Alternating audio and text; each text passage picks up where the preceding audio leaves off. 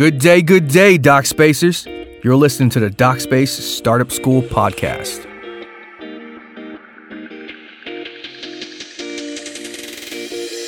Starting a medical practice may seem like a dinosaur of an idea. With the advancements of technology and the remote flexibility of care management, it's never been easier. Hi, I'm Dr. Mario Amaro. I'm a United States Navy veteran, a medical physician, and a health tech founder on a new mission to help clinicians rediscover their autonomy and bring back private medical practice. DocSpace Startup School is a virtual course that's built and designed to help clinicians navigate the medical practice formation process. In this podcast, we will interview some of the industry's leading experts in health law, design, marketing, finance, and tons of other exciting topics to help you better prepare to start and manage a successful medical practice. Welcome to the DocSpace crew. Hello, everybody. Our guest today is Jennifer Wiggins. She is the founder and CEO of Aegis Malpractice Solutions, based out of Fort Wayne, Indiana.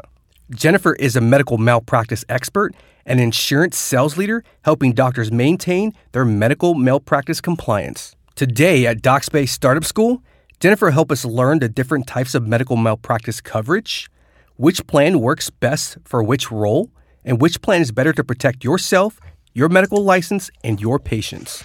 So welcome back to another episode of DocSpace Startup School. We have Jennifer Wiggins. She is the CEO and founder of Aegis Malpractice Solutions. Jennifer, please go ahead and introduce yourself. Great. Thanks so much for having me. My name is Jennifer Wiggins. I'm the CEO and founder of Aegis Malpractice Solutions. Just a quick high level of who we are and what we do. We are an independent agency. Basically, we're a broker in the malpractice space. So we are appointed with all of the nation's top carriers, and our job is to help healthcare providers get quotes from all of the available options, really be educated and understand medical malpractice insurance, and ultimately help them kind of compare options and find the coverage solution that's going to be right for them. Thank you, Jennifer. So we've been, we discussed a couple of times, right, talking about medical malpractice from the physician's perspective of starting a medical practice, as well as your involvement in DocSpace Startup School, helping answer some questions for doctors who are looking to start their practice, trying to really go through the myths, right? The myth busts, a lot of these different things that, we all assume or we kind of don't know. There's so many unknowns here. And I constantly always say, I have so many unknowns, even though we've chatted so many times, I still think that it's a system that really there's not enough information that's being passed on to get us to truly understand it, right? To know everything, the details in and out, because it's super important when it comes to making sure that you're delivering the right care for your patients, and also understanding that you're protected as well, whether it's today, tomorrow, or, in the future when you're not even practicing anymore. You want to make sure that you're constantly have some type of coverage, or you're protected, and you don't have to worry about any of your assets or anything, being at risk. So I kind of would like to start off with just tell us about some of these, myth busting, some of the biggest med mal misconceptions that you may have heard, throughout your career. Yeah, it's a really good intro, because I think there are a lot of things that are confusing about malpractice. And it's one of those things, it's like nobody really likes it. It's the necessary evil. You've got to have it to practice. You've got to have it to get credentialed. But unfortunately, what we've found is we don't talk about it. There's not a lot of education around it in residency and fellowship programs. I mean, we're talking to providers who are starting up for the very first time. They don't understand the difference between occurrence and claims made coverage. They don't understand why it's important to make sure that they're picking a carrier that's an A-rated, solid financial company.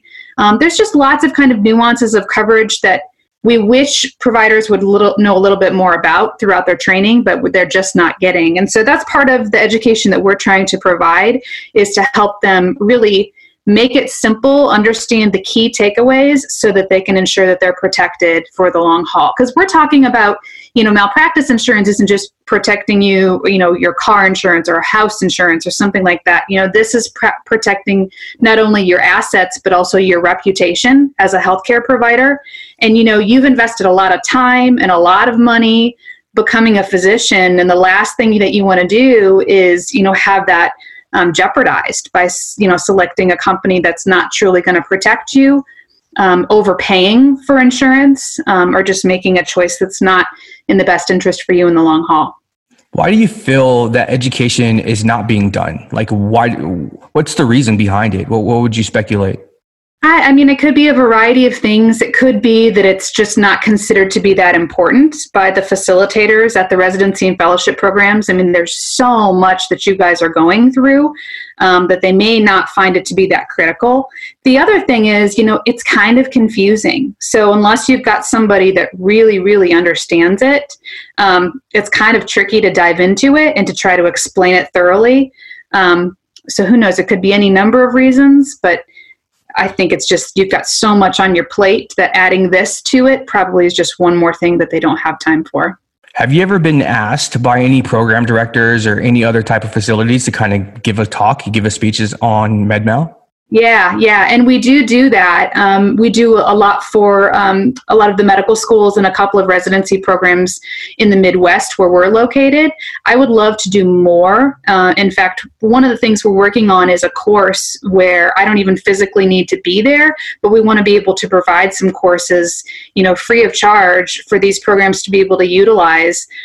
Because we feel like it's empowering and it just puts providers in such a better position to be able to step into private practice and know what they're talking about and know how to make the right choices to protect themselves in the future. No, exactly. And that's the whole reason why we started Docspace Startup School, was to connect those dots, provide the direct resources from the experts themselves who understand this stuff in and out. If we're speculating or just kind of guessing based off the information that we found on the internet, or maybe some other doctor who may have, did a quick Google search on the topic and kind of is able to pass it on to another resident or another doctor. And then that, it's telephone, right? And we really want to be able to provide real information that's coming directly from people who've been there, done that. That's their day job. It's not just like a hobby or anything like that.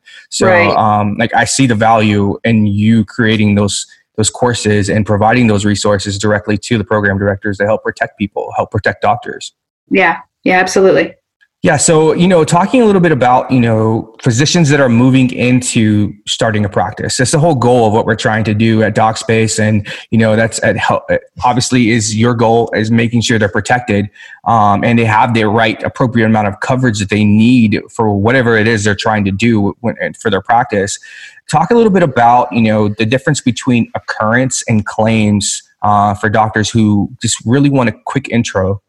So this is by far the most frequently confusing thing. It's the number one question we get is, what's the difference between occurrence and claims made coverage?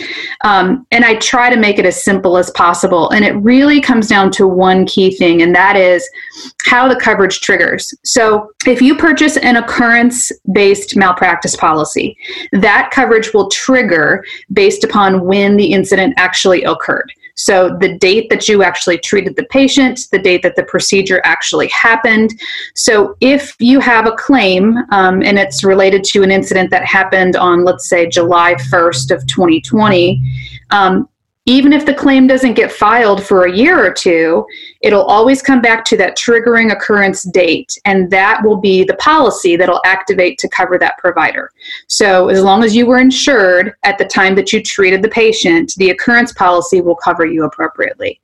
The other type of insurance that you can purchase is claims-made coverage, and claims-made coverage triggers the opposite way. So claims-made coverage triggers based upon when the claim is actually made against the provider, not based on the occurrence date. So again, if you treat a patient July 1st of 2020, and let's say it takes 2 years before the patient actually files suit, you would have to have insurance at the time the claim was made in order to have protection for that particular event. So claims-made coverage has a second component that's tied to it, and that is tail insurance. So claims-made coverage, you obviously carry it while you're actively practicing, but then after you're done with it, after you cancel, you have to obtain tail coverage. And tail coverage is basically a second policy that covers you from the date that you cancel into the future in case a claim is made against you, down the road for a patient that you treated in the years in which you were actively practicing. So occurrence is a standalone, claims made is kind of like a 2-in-1 policy. And I know we get into way more detail in the startup school presentation, so that's a great reference to go back to kind of dive into that in a little more detail. So why would a doctor or even a facility choose one over the other? Like, what's the benefit behind that? Yeah, the quick answer is there's a big difference in price. So occurrence policies generally are a little bit more expensive year over year, although they're definitely more flexible in their policy type and the way that they work. You don't have to worry about tail insurance. The limits are a little bit more thorough. Occurrence policies are usually more expensive. Claims made policies, the way that the pricing structure works is that the first year you carry a claims made policy brand new, it's like a third or a quarter of the price of an occurrence policy. So it can be really appealing. So like when I'm giving a quote to a provider who's starting for the very first time, I'll give them an occurrence quote and I'll give them a claims made quote. Their gut reaction is always to pick claims made because it's cheaper. But what you have to understand is kind of how that progresses and what the long-term costs really are. Plus, you have to consider tail insurance and all of the other things that come in down the road. And I know, again, we unpack that in the startup school presentation. But I would say the number one reason is cost. Claims made is just cheaper up front. That's usually what's selected. But the second thing is also availability. So not every insurance carrier offers both policy types. And in certain parts of the country, you may only be able to get one kind. For example, in some of the higher risk areas, like let's say New York City or Miami, Florida, or even like Chicago, Detroit, LA, some of those big metro areas, there are a lot of insurance companies that won't offer occurrence policies. So your only option is to get claims made. So it's combination of price and then availability are probably the two biggest drivers for that. Yeah, and that was a question that was brought up by one of the DocSpace, startup school attendees. Was they're in the Miami area, South Florida area. They're having issues finding claims or finding a specific type of coverage. And they asked you, reached out to you, and wanted to find, discover like what's the best solution to really get this coverage to where it's affordable, right? Yeah, absolutely. And that's one of the common areas, unfortunately, where coverage is a little more limited. So you only have a few companies that are even writing in certain areas of the country. And so you often then, only have a handful of options. And so you just got to make the best of your situation and make the most appropriate choice possible. But using an agent or a broker or somebody that can really vet out all available solutions will always put you in the best position to be able to choose the one that's right for you. Is there any reason why region matters? Only because of the availability of coverage. So, malpractice insurance in general always comes down to jurisdiction. So what's happening in the court systems in all of those areas. So in an area like Miami, for example, if we're seeing really high payouts, carriers that are getting waxed with $10 million verdicts or $20 million verdicts, that scares away a lot of insurance companies. And so they may say, all right, we're going to write in Florida, but we're not going to cover anybody in Miami. Or we'll write in Illinois, but we're not going to cover anybody in Cook County. So, that is common, and insurance companies can do that. They can basically say, our underwriting guideline is that we're not going to write in these specific areas, or if we do, we're only going to offer very limited amounts of coverage. So that can put providers in a little bit of a difficult position if they're in those areas. A lot of doctors that are starting their practice, the new ones that are, kind of using the old traditional model of brick and mortar, right? They are in the interim kind of working side gigs, doing some type of locum work in addition to trying to get their medical practice up and running, right? Mm-hmm. How does MedMal coverage for their medical practice versus the locum work, the side gig work, how does that impact? What's the difference, and how can they make sure that they're covered on both areas?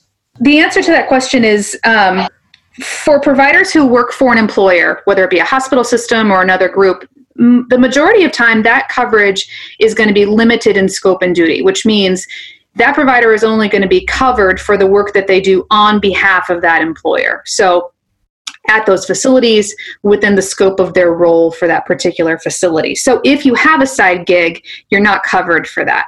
So most providers then have to purchase a supplemental policy. So they just get a policy to have on the side that'll cover them for any moonlighting that they do, any additional work that they do on the side. But those are generally pretty cost effective. I mean, those are part-time policies. They're pretty inexpensive. They're rated, based on the hours that you're actually working during the week. But the nice thing about those policies is that it really is kind of like an umbrella policy that can cover you anywhere else that you want to work. So if you want to work at the med spa down the street, or you want to build your own practice on the side, or you want to go fill in for your buddy from medical school, ideally that policy can cover you at all of those locations. And you just work with the underwriter for the company you're insured by to make sure that A, it'll be covered, but B, that it's priced appropriately, because it's not full-time coverage. So you should actually be able to get it at a part-time rate, which makes it much more affordable. Yeah, that's one of the things that we're discovering that is the biggest concern for, doctors that, we're targeting early on for DocSpace is, can I afford this? MedMal is going to be crazy expensive. There's no way I'm going to be able to even get started. I don't have the, available capital to invest in it. And the thing is that like you just mentioned, it's actually pretty affordable because you're not doing it full time. It's a side gig, it's part time, and it gets you the steps to be able to grow into something where it does become full time. And then that policy could eventually change to a full term policy, correct? Exactly. We ramp up coverage all the time for providers that are just starting out. I mean, there's no sense in paying for a full-time policy day one. I mean, the income is a little more limited immediately, but from a risk perspective to the carrier, you're not really working that much. So you can absolutely ramp it up. There are multiple levels of part-time coverage. So you can actually start at the base level minimum coverage and then step it up little by little as your practice grows and evolves. And that really does make it as cost effective as possible. Yeah. And it's even better, I guess, when you have a group of physicians that are kind of doing it, right? Like if everyone's kind of combining in a kind of, group establishment, I guess you can call it, they're able to get on that group plan and save on those costs together as a whole than kind of doing it individually, right? Yeah, we're seeing a lot of those kind of group purchasing arrangements popping up where independent providers kind of come together to purchase their malpractice insurance as one unit. And the benefit of that is you get to leverage that collective size so you can get group discounts and things that a solo provider wouldn't normally qualify for, which makes that coverage really affordable. And it's a great way for those solo providers and independents to be able to get the benefit of the big mega groups. Is to join some sort of a risk purchasing group or to have something like that set up. Is MedMal premiums a monthly thing? Is it a one-time lump sum? Is it a quarterly? Can you explain some of the pricing models? Yeah. So premiums are generally always annual premiums. So a standard malpractice policy is issued for 1 year. So let's just say hypothetically, your premium for 1 year is $10,000. You can choose to either pay that all at one time, and sometimes you'll get a discount if you pay it all, all at once. But the more common thing is to just split it up into installment payments. So generally, every insurance company has some sort of payment plan option. You can split it up so that it's quarterly. You can pay it monthly. You can do whatever you want. And we actually, through our agency, we also have credit card options. So if you don't even want to mess with it, you just want to set it up on an auto withdrawal, get the airline miles, you can set it up and pay for it any variety of ways. But I would say probably 80 to 90% of providers will split it up, especially if it's interest free. You might as well split it up throughout the year. But some providers will go ahead and just pay it all up front and take care of it. But it is an annual premium that you can pay a variety of ways. How does residency impact coverage? If you're a medical resident, you have residency or coverage from the hospital, the program that you're at. How does that impact anything on the side? There's really not any impact. So residency coverage usually is its own thing. So you're covered through your residency program for whatever you did with them. You don't have to buy tail insurance when you leave. Usually that program is self-functioning, where they keep all of that exposure kind of wrapped up into the program. So when you finish residency and you step into private practice, you're starting fresh. So nothing to worry about in terms of picking up any of that old exposure. You're starting brand new.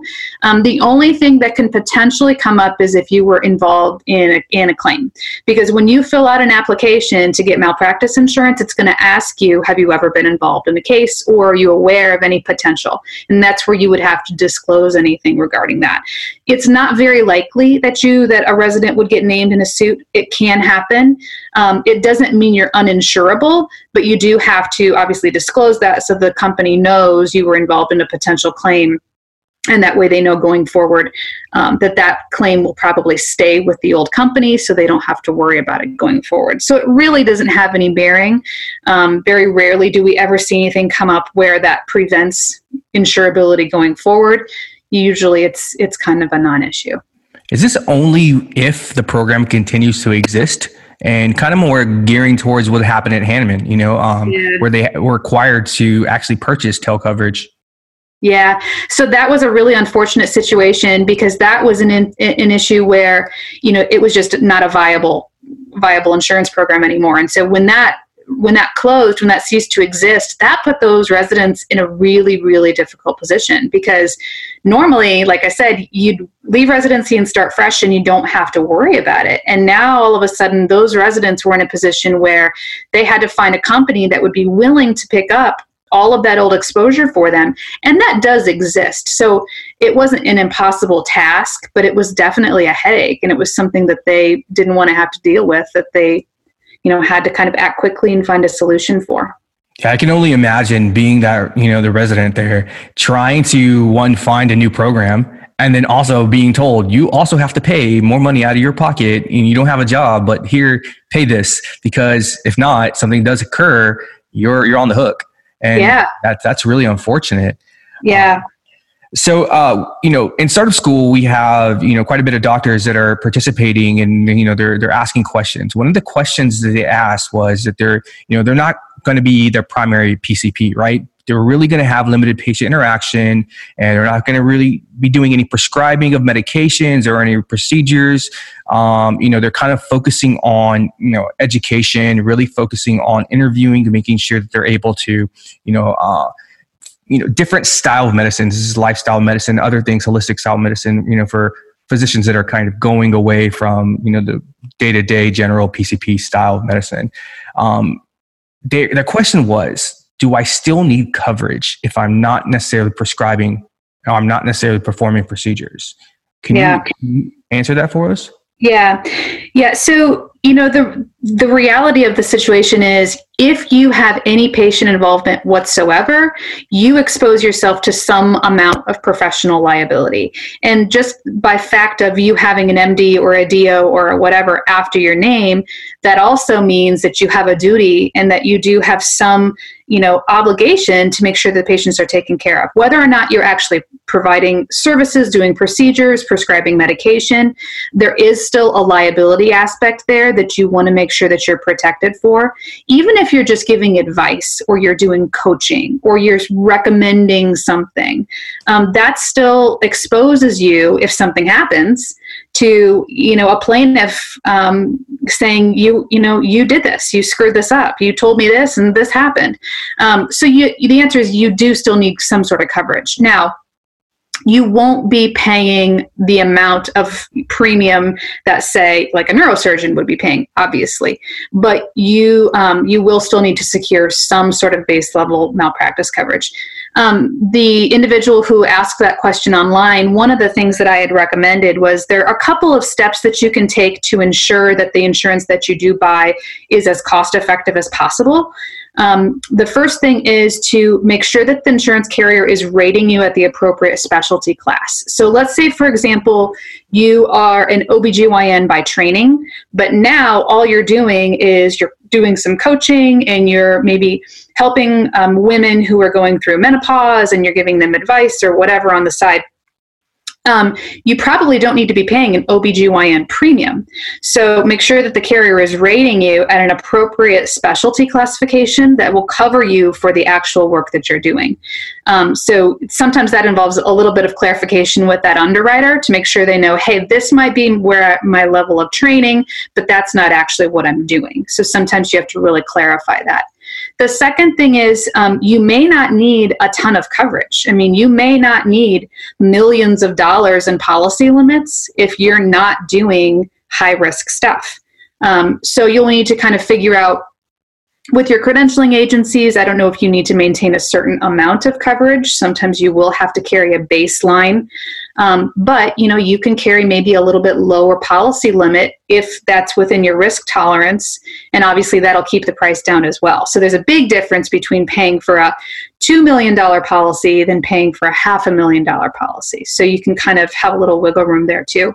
And then the third thing would just be, obviously we talked about the part-time and the hours aspect of it. So if you're not working full-time, then you want to make sure that you're getting any applicable premium credits for working less than full-time so that you can keep that price as low as possible. You mentioned advising, giving out recommendations, health coach, those type of things. Now that we're starting to see more physicians move into helping tech companies, giving out them their advice, they still are practicing on the other side, but they're advising on medicine related issues or topics for startups that are in the healthcare space. How is that going to impact MedMal as we move into the future? I mean, it's one of those things where you're just going to have to be really cautious and always be working with either your agent or your personal attorney or somebody to make sure that you're cognizant of what risks you're exposing yourself to. So, the unfortunate thing for physicians is when you have a doctor label, you are automatically a target because you are perceived as having deep pockets. You are perceived as an expert in your area, and therefore you're held to a higher standard. Whether or not that's actually fair or accurate, that's the perception from the community. And so you have to be really careful when you start rendering opinions and giving advice because you do expose yourself. So it's important that you work with either your insurance agent or your personal attorney or your MedMal company or whoever that given expert is to make sure that you're protected. And if you do have an insurance policy for your primary work, but you're doing something on the side, you want to make sure that that'll cover you for that. And if it won't, then you need to secure something else to make sure that you're protected. Yeah.